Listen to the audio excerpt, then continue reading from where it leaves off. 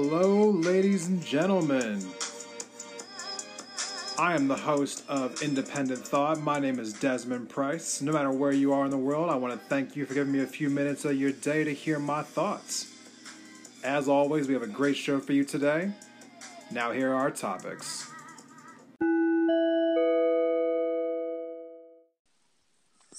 Hello, everyone. Welcome back to Independent Thought. My name is Desmond Price. We are once again joined with Christopher Tracy.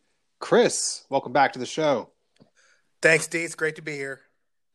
So, for this episode, I wanted to talk about a couple different things that are going on right now in the world. But the first thing I think we need to talk about is mail-in voting. I wanted to probe some of your thoughts on what's happening. Right now, I'm in the state of Montana. We have mail-in voting happening in most of this state. Well, it is an option for everyone who lives in the state of Montana. There are certain counties that are going exclusively to mail-in voting for this election cycle.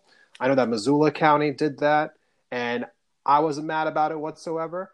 But I hear more and more states are going towards that because of coronavirus for the general election.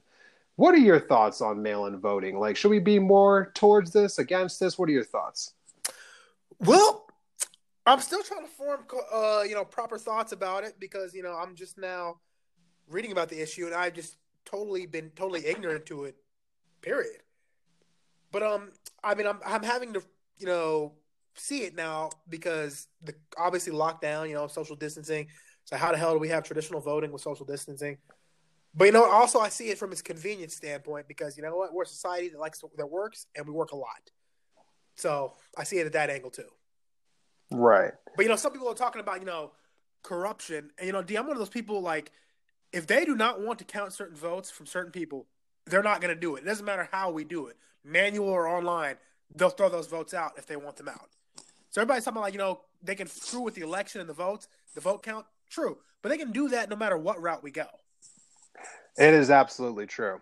Honestly, I might have to hijack this segment somewhat because for those. Well, I know this has always been your thing, and you should. Yeah. I feel like people will really learn from you because you were so on top of voting and voter suppression, voter fraud. You're on top of the vote issue, and I should be more on top of it, but I'm not. I spoke about this a couple episodes ago. I have an episode called. I forgot the episode title of my own episode, but I think my ballot has arrived. That's the episode title, and I received my primary ballot for the state of Montana, and I had some thoughts. And for those of you who want to hear those thoughts, please go check that episode out. But one of the things I touched on in that episode was this exact issue. And I'm just going to keep this simple because I honestly cannot get over the dumb shit remarks that people have about this issue. And it usually comes from the right.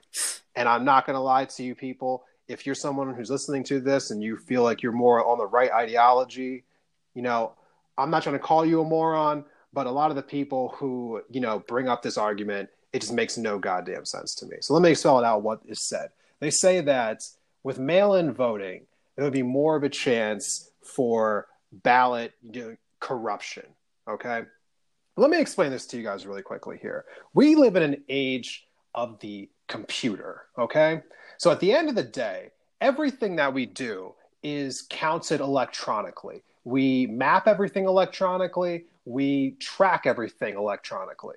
So at the end of the day, it shouldn't be too hard to figure out how many people are registered in a county, who is registered in a county, and make sure that there's no duplicates of someone's vote. So if you were to have someone who wasn't supposed to be registered in that county and you received their vote, it shouldn't be too hard for a computer to be like, oh, that person is registered here. Discount their vote. Or, oh, they are registered here. We count their vote. Or, oh, we've already received a vote for this person. Let's make sure that their vote doesn't get counted. Or, these things shouldn't be too hard to track. These are government databases. And then we have some people talking about, oh, people are voting who are dead.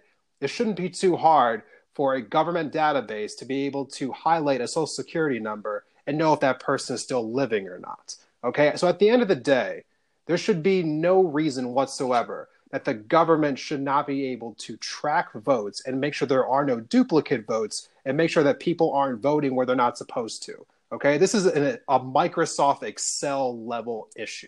Okay, there's absolutely no reason why there should be any problem with this, other than the fact that people don't want you to do it because it makes it easier, and they are afraid that if people have more access to easier voting, that there might be higher turnouts, which might be bad for them. Okay, that's the only real thing that's going on here. There is no way that there could be actual voter fraud on this level. I mean, if you want to go into the lines of, well, maybe people will like count votes or not count votes, you can have that problem anyway, like you were just saying, Chris.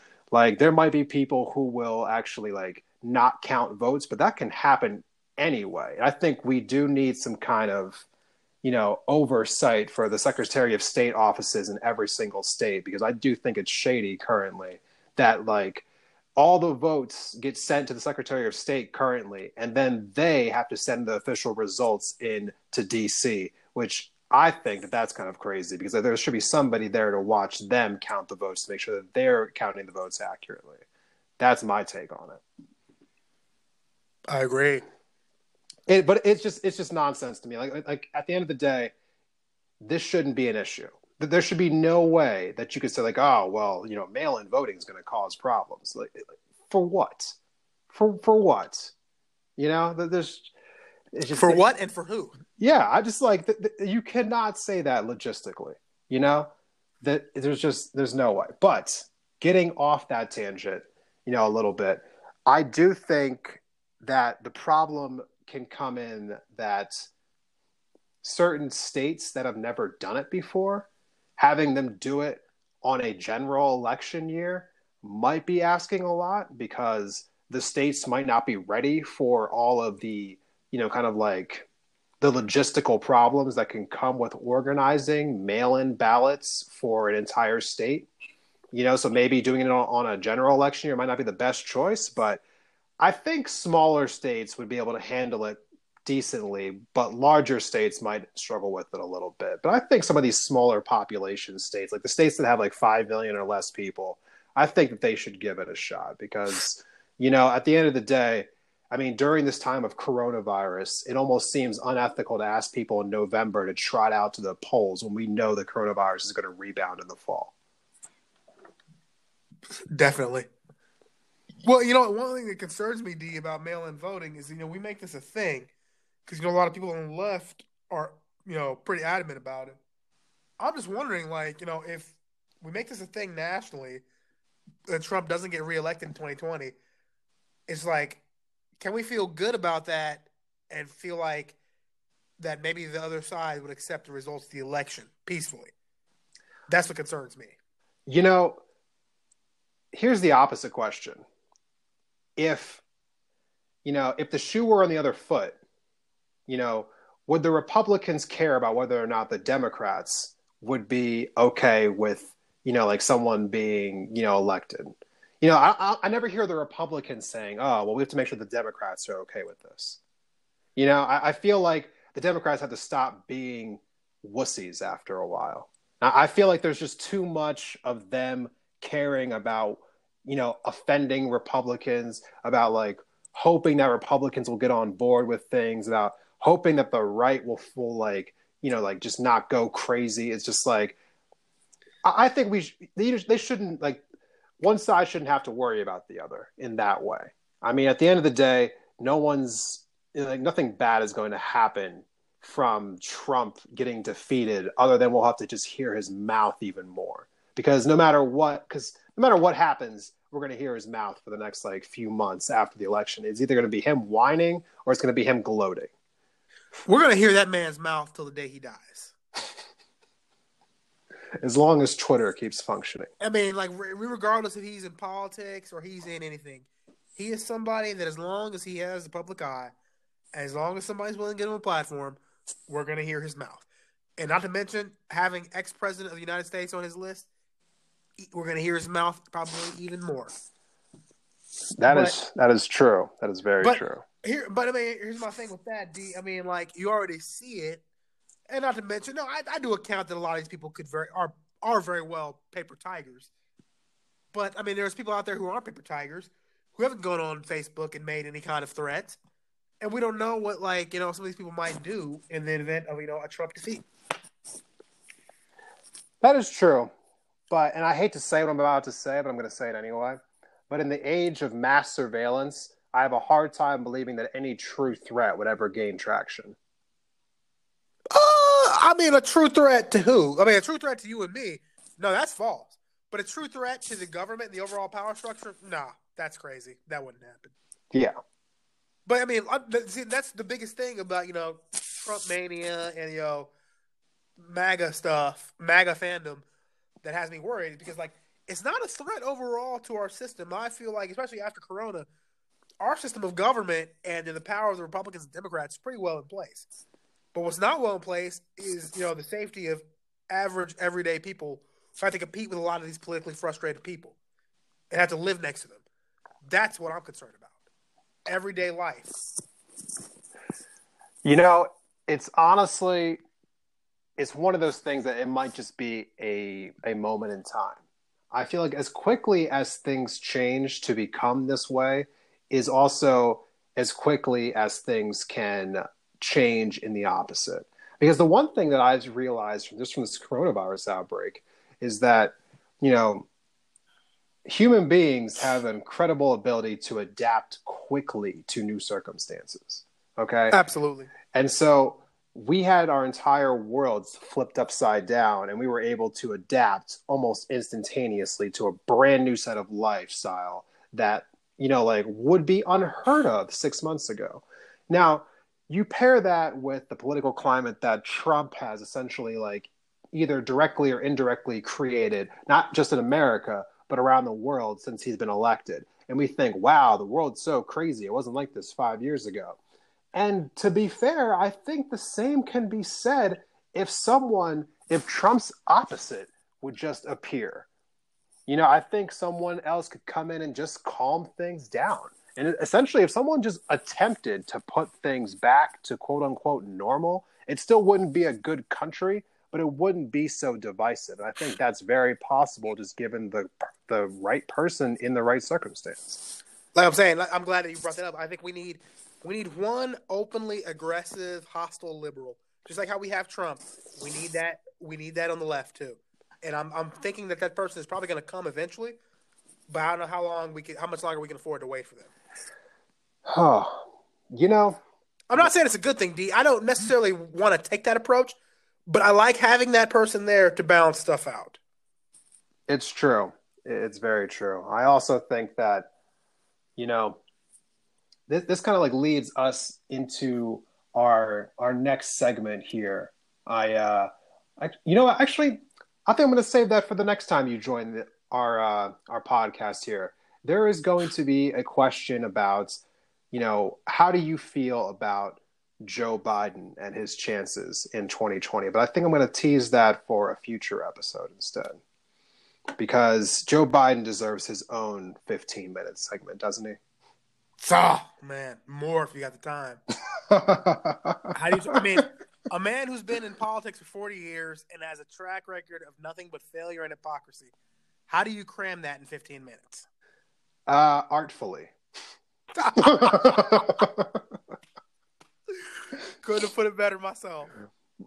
Just really briefly, though, let's just touch on the fact that the election itself is, what can we really expect, given coronavirus dominating the way that it is? Because you were saying this before, this would normally be the time around the end of May where the election would be heating up. But now it's at a standstill because of coronavirus. In fact, Joe Biden's nowhere to be found. I'm surprised his face hasn't been on milk cartons. What is the current? Just recently though, D. Sorry to cut you off, but I had to put this in. Trump took his first shots at Biden, and man, it was an ugly shot. He was saying I want to talk about Joe Biden and all his accomplishments, but I doubt this man even remembers what he did yesterday. I was just God damn. I was see, this is what Democrats have to look forward to. Oh, my God. And they're damn near the same age. Oh. I'm saying, I think Democrats should be thanking their lucky stars that coronavirus is happening right now, because if Trump had unfiltered access to go after Biden with all eyes on him in a non-lockdown situation, man, I mean, right now I'd already be calling the election for Biden. I mean, for Trump, and I still am, but still. All right. We'll save it for the next episode. Hold on now. But the state of the election in and of itself, like, candidates aside, I just want to just quickly just put out a little, this is my personal conspiracy theory, which I think I've told you about this a couple months ago, but it feels even more relevant now. Don't be surprised if you heard it here first, that come November of this year, that we do not have an election, because Trump is going to say that, well, he's gone on the record and already said that he hates the idea of mail-in voting. He's also come out and directly said recently that he knows that Republicans actually do worse when there is a larger voter turnout. He came out and said that directly himself. So, which is amazing to me that he's that open about some things that he shouldn't be so open about. That is crazy. I mean, he's like giving a strategy to beat him. Yeah. But he came out and said those things. And now, so don't be surprised, everyone, if Trump shows up in October and he's like, you know what, folks, we just can't have the election next month because it's for your own safety. We just can't have you coming out. So I'm going to postpone this until coronavirus is no longer a threat. And then you'll have Trump just postponing the creation of a vaccine for a year plus, or until whenever he feels his poll numbers are good enough, and then he'll hold the election. Don't be surprised if the election doesn't happen in November, is all I'm trying to say. Don't be surprised. I wouldn't be. Because it doesn't seem that crazy to me for Trump to try to postpone the election on some crazy authority that he claims to have. And it would be crazy, D, and it would also be very, very poetic, because if it did happen, and I'm almost kind of wanting it to, because the Republicans in 2012 thought Obama was going to do that. And he was going to postpone the election, suspend the Constitution, and take guns. I have no words for what you just said. No words. You shouldn't. They don't deserve any. The hypocrisy. It is right? Thick. Right. But, like, we expressed those fears about Trump doing that. Like, oh, no, he'd never do that. He loves this country. It's the media. You liberals are paranoid. It's just like, oh, man. Here we go. Yes, we have. All right, Chris. Thank you so much for joining us once again. The next time you come back, we're going to talk about Joe Biden and Joe Biden. Yes, I can already tell, D, you're so looking forward to it. I am ecstatic. Thank you, everyone, for joining us today on Independent Thought. We will see you next time.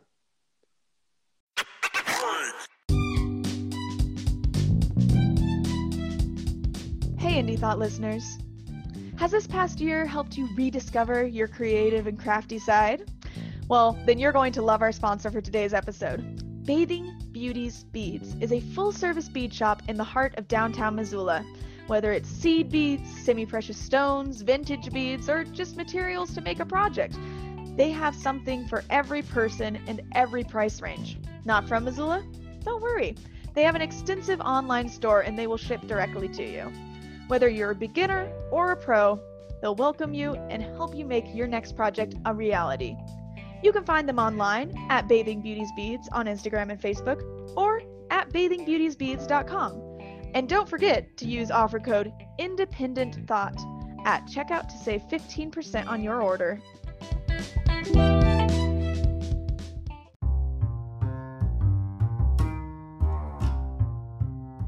Betty's Divine is a locally owned boutique on the magnificent Hip Strip in downtown Missoula, Montana, that has been a fixture in the Mountain West since 2005. We have a fondness for vintage-inspired clothing, shoes, and accessories for humans, as well as the real deal found in our vintage department, Divine Trash. Betty's Divine presents a snapshot of Northwest styles with an emphasis on street, skate, surf, and rock and roll culture, as well as Americana classics. Alongside a radical selection of clothing, Betty's Divine offers a damn fine array of shoes, jewelry, records, and accessories to satisfy any taste, whatever your age or vibe. You can count on us to prioritize financial, social, and environmental responsibility without sacrificing the look.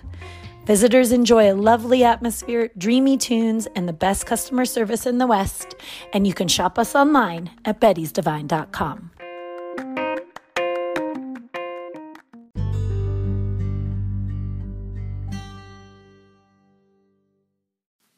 Hello, everyone.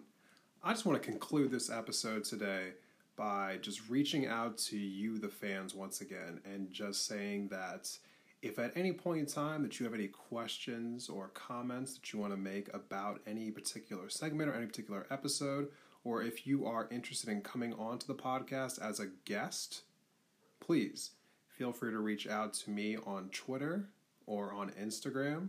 Go ahead and feel free to leave me a DM and we can set something up, or we can address whatever conversation that you may want to have.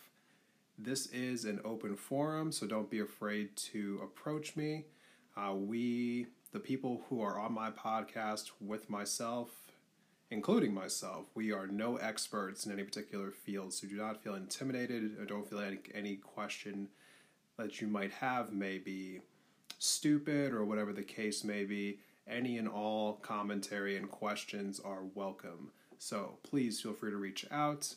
And lastly, for those of you who have not already, please go ahead and subscribe to my podcast. More episodes will be coming soon. And if you are an iPhone user, which I believe a lot of people who listen to my podcast are, please go onto your notifications and turn on badges and banners so that you will know when new episodes come out. Thank you to everyone who has continued to tune in. New episodes will be coming soon.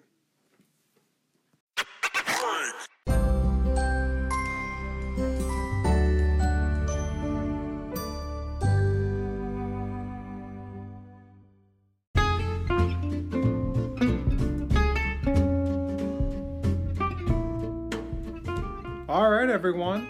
That is our show for today. I want to thank you all for checking out Indie Thought. Independent Thought is brought to you by your host, Desmond Price. You can follow us on Twitter at Independent Thought or at Indie, I-N-D-E, Thought. So, again, thank you all for coming and hanging out with me.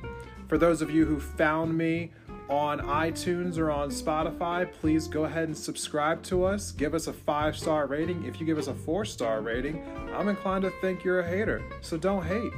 Thank you so much, and I hope to see you all next time.